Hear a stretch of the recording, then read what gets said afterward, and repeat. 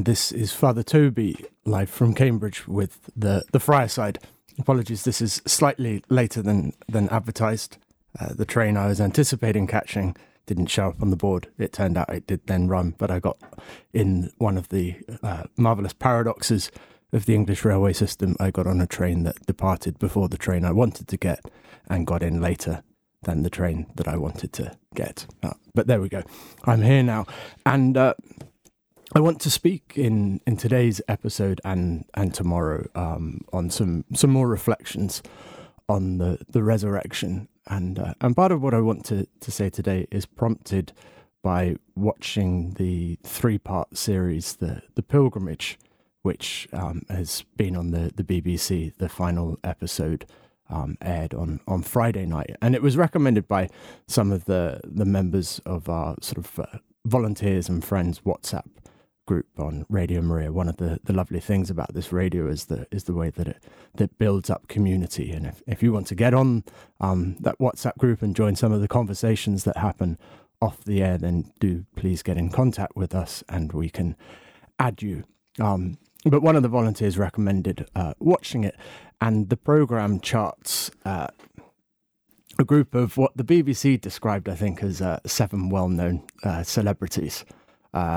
I had heard of 2 of them, which maybe shows how tenuous what counts for a celebrity is today, or the fact that I'm out of touch with celebrity culture. If it's the latter, I'm not that bothered.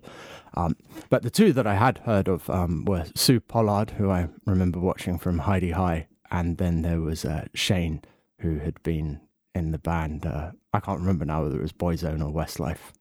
One of the sort of Irish boy bands that sort of dominated the charts in the 90s and my childhood. And these group of pilgrims, they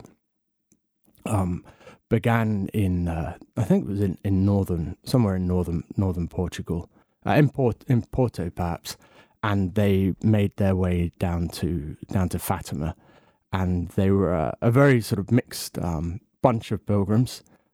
There was a Muslim amongst them, a sort of secular Jew, one Catholic, a non-practicing Anglican, and sort of people that sort of like vague belief in a higher power, I guess.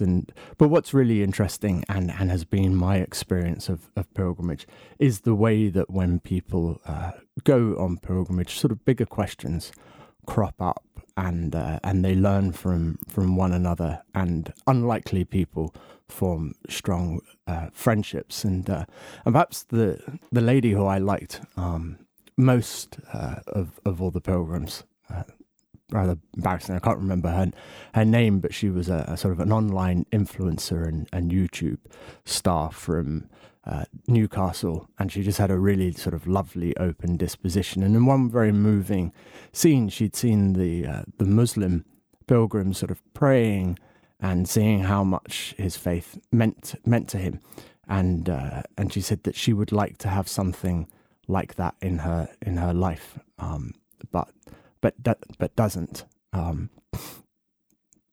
And in this sort of final episode, which I watched on sort of iPlayer last night with one of the other friars, and you'd be able to watch the whole series, it sort of brought the recollections of all the pilgrims together. And it was both an enjoyable, a moving, and an exasperating episode. Enjoyable because they were nice people, and they got on really well and were very good to one another, and they were clearly moved by some of the experiences that they had. Exasperating because the level of religious literacy was just so low. And this was characterized in some way by Shane, the former boy band member who grew up in Ireland and was raised notionally Catholic, and now later in life had sort of embraced Pentecostalism in quite a serious way. And all his instincts were very, very correct, and he was a man of real, is a man of real integrity, it seems. And he sort of hated all the stuff that went around Catholicism with the saints and with Mary, because he believed that these were things that sort of get in the way of the worship of God, as opposed to help us in the worship of God.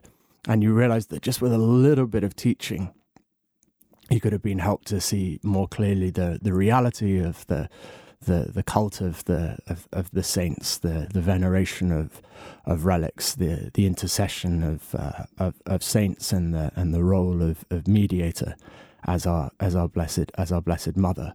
But the others were, with the exception of the Muslim pilgrim, far less well informed than Shane. And in conclusion, what most of them, with the exception of the Catholic, said that they thought was important in life and what they'd learnt, was that all that really matters is that you be kind. That kindness is the most important thing, and that's what counts in the end. And sometimes you feel like a terrible person as a priest when you sort of hear this and you think, I need to preach against this sort of message, because I'm not against being kind, but I am against sort of kindness as ultimate value, or as sort of end in itself. And some of you might remember when we were reading from the excellent book The Love That Is God by Deacon Frederick Christian Bauerschmidt, and he quoted from Julian of Norwich and on her writings on kindness, and she spoke about the importance in being kind, of knowing what kind of thing a thing is.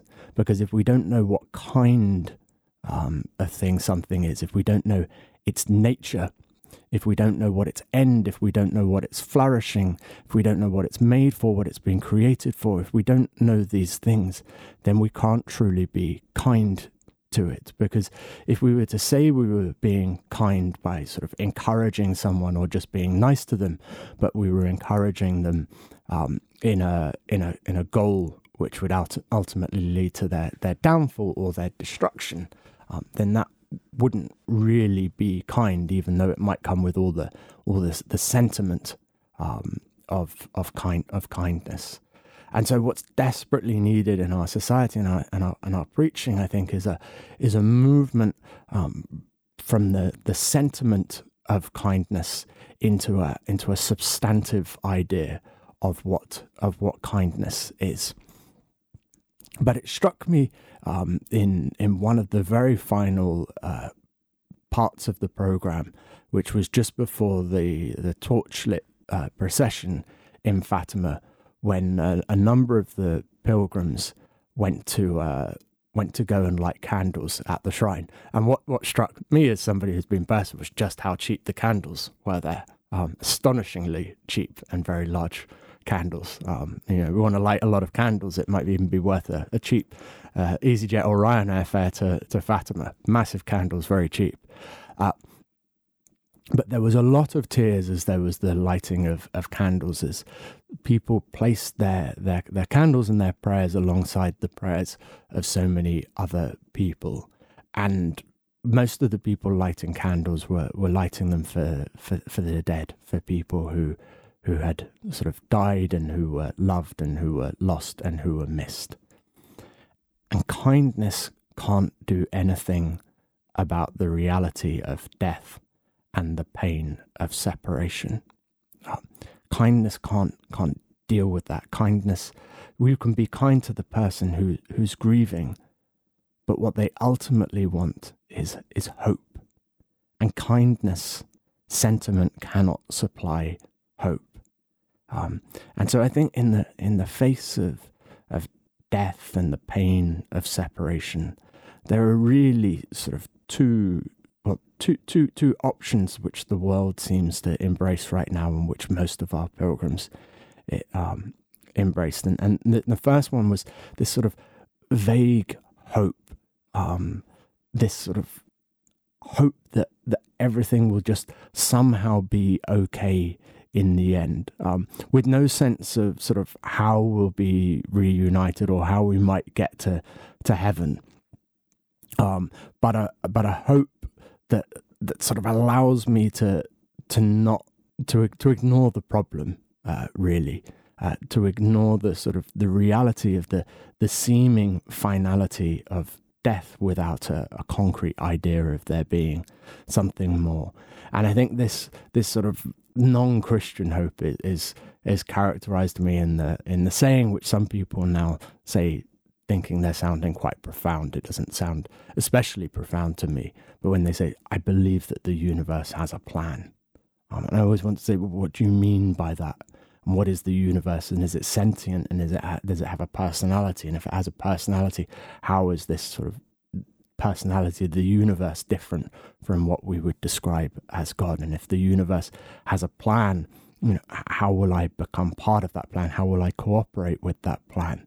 The idea of a plan suggests that there are things in which I can go against a plan, not just with it.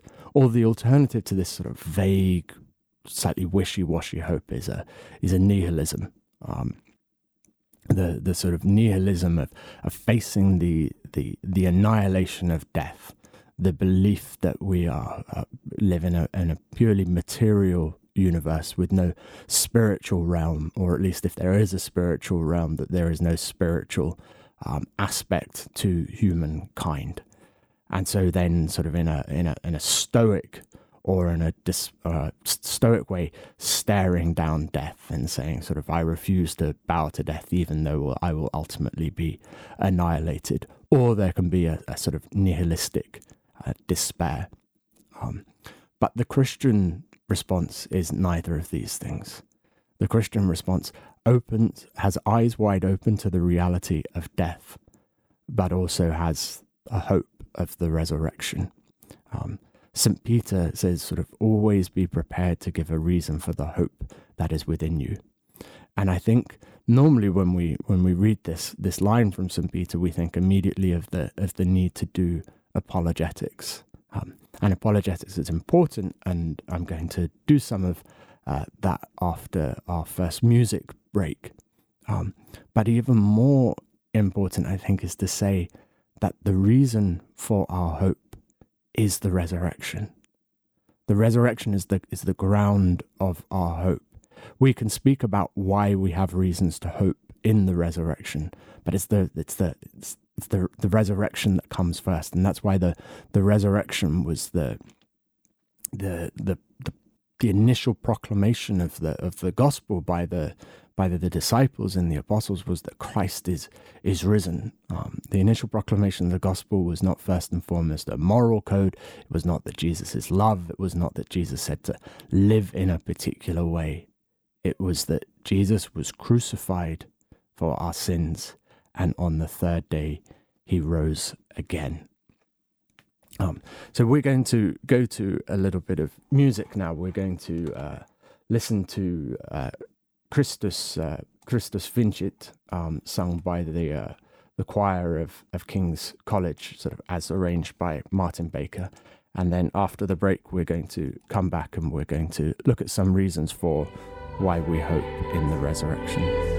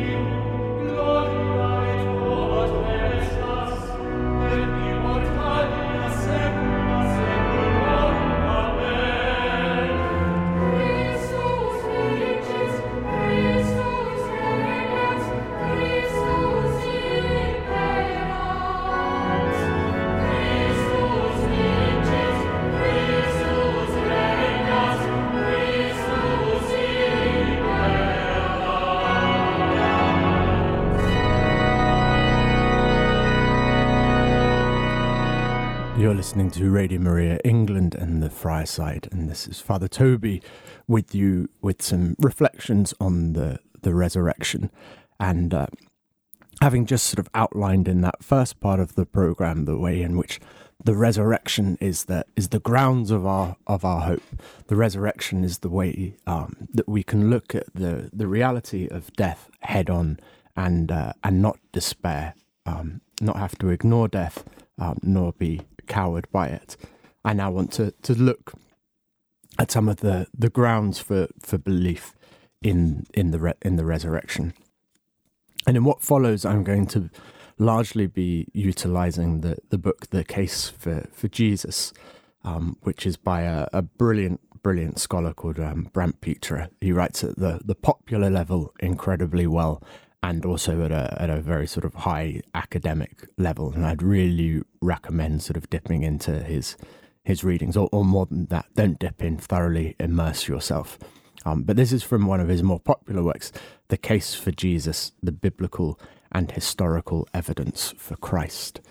And the first thing that sort of Pitre makes clear in the chapter on the resurrection is exactly what the resurrection is. And that was what I was taking you through in the previous episode of the FRIARSIDE, which went out live last Thursday, I think. And this was sort of on the fact that the resurrection is bodily. Christ is resurrected, body and soul. And there are numerous sort of occasions in which people think they've seen a ghost. And Christ is at pains to point out that no, he's not a ghost, that he is risen bodily. And so the resurrection is neither a ghost, nor is it this sense that the apostles had that the Spirit of Christ was somehow living on amongst them despite his death. That sort of line of reasoning also doesn't sort of answer the question that the empty tomb poses, and nor is it the understanding that the apostles clearly had. The Spirit of Christ would come and dwell with the apostles, but that would be manifested in great glory at Pentecost. The resurrection wasn't Pentecost, though Pentecost would come. And nor is the resurrection just that they felt that Christ was sort of sort of giving them hope. The resurrection is an actual reality, and Christ eats with them, and he preaches to them, and he is with them, body and soul. So it's important to deal with what the resurrection is not, and then, as I said, to deal with what the resurrection actually is, the rising body and soul of Christ. And if we think about it, that answers our most fundamental need, because I would imagine if somebody said to you, in heaven, would you like to be with those you love just as your soul, or would you like to be with them body and soul? Body and soul would be the answer, because the body is the sacrament of the human person. And it's through the body that we manifest our love for people, and through the body that we receive the love of others. And so the human being without the body is not freed, but rather is somewhat incomplete. So let's now turn to the big question of why did anyone believe in the resurrection of Jesus?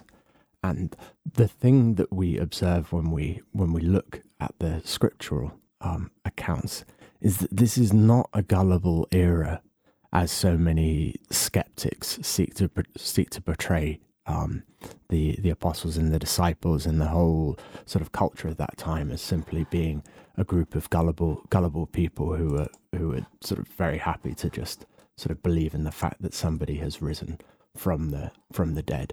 What all the accounts show us is, in fact, that there was the skepticism that we would have if somebody was to go and say, "Oh, that person whose funeral you were at yesterday, they've risen from the dead." that the initial skepticism that we would have about that claim was shared by those who did not witness the resurrection. So that's the really important first point, that the Jewish or pagan people were not more gullible or credulous about miracles than modern people. And let's go to some examples of what I've just said. In Matthew 28, verse 16 to 17, we hear, "Now the 11 disciples went to Galilee, and when they saw him, they worshipped him, but some doubted." Or then in Mark 16, verses 12 to 13, "After this he appeared in another form to 2 of them, and they went back and told the rest, but they did not believe them." Or in Luke chapter 24, verses 10 to 11, "Now it was Mary Magdalene and Joanna and Mary the mother of James, and the other women with them, who told this to the apostles. But these words seemed to them an idle tale, and they did not believe." Or John chapter 20, verse 25, "Thomas said to them, Unless I see in his hands the print of the nails, and place my finger in the mark of the nails, and place my hand in his side, I will not believe." Or finally, Acts chapter 17 to 22 and verses 31 to 32. "So Paul, standing in the middle of the Areopagus, said, Men of Athens, God has fixed the day on which he will judge the world in righteousness by a man whom he has appointed. And of this he has given assurance to all men by raising him from the dead. Now when they heard of the resurrection of the dead, some mocked." So these passages, I think, convincingly demolish any argument that the first Christians, whether they be Jew or Gentile, believed in the resurrection of Jesus because they were a particularly gullible people, or because people didn't seek the same sort of proofs that we would seek. The ancient people knew full well that ordinarily dead people stayed dead. So then it begs the question, if the fact of the resurrection was such a hard pill for so many to swallow, why then did the disciples come to believe it? And then the next question, which will come after that, is why would they die for it? And then the question that will follow that is, and why would others who are not witnesses, like the disciples and the apostles, believe in their testimony? And the Gospels describe 3 major reasons why they believed, and we'll go into these in a little more detail tomorrow, but I'm just going to outline them now. The first is that the disciples came to believe in the resurrection because of the empty tomb. The empty tomb is a consistent in all the sources about the resurrection. All 4 of the Gospels tell us that on the Sunday of Passover week, the tomb in which Joseph of Arimathea had laid Jesus' body was empty. And we even hear of the excuses for the empty tomb that those who want to discredit Christian belief in the resurrection try and come up with. The second reason people come to believe in the resurrection is because of the appearances of the risen Jesus to those who knew him. And whilst the Gospels don't give much space to the resurrection, there are still at least 9 appearances of the resurrected Jesus that we have described between the Gospels and the writings of St. Paul. And the third reason for believing in the resurrection, which is what we're going to begin with tomorrow, and is one which not many people engage with at any length apologetically, and which makes Peter's book so much more interesting and so much more useful. The third reason for believing in the resurrection is the fulfillment of Scripture. Many people will point out how many of Jesus' disciples were willing to suffer and die for their faith in the resurrection. For example, Peter and Paul, both executed by Roman authorities. But that's not the sort of proof that we find in the New Testament. The writers of the New Testament aren't going to great lengths to explain why it's reasonable to trust the claims of Peter or James or John or Matthew or Paul or Mary Magdalene. There are very reasonable reasons which we will go into. but the scriptures themselves point repeatedly to the fact that Jesus' resurrection was the fulfillment of scripture. And so on the Friarside tomorrow, we're going to go into what scriptures did Jesus' resurrection fulfill.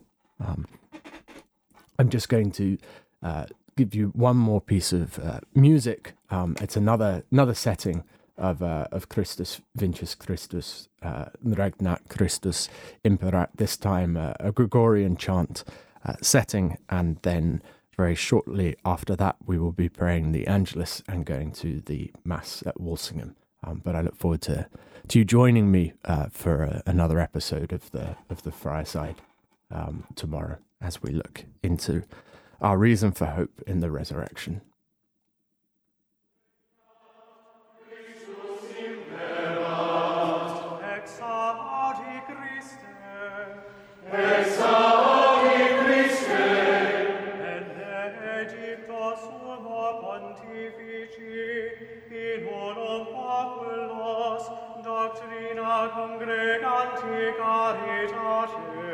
Pastori gratia, gregi obsequentia, Salvator mundi, tuilum adjuva, Sancta Maria, tuilum adjuva, Sancte Petre,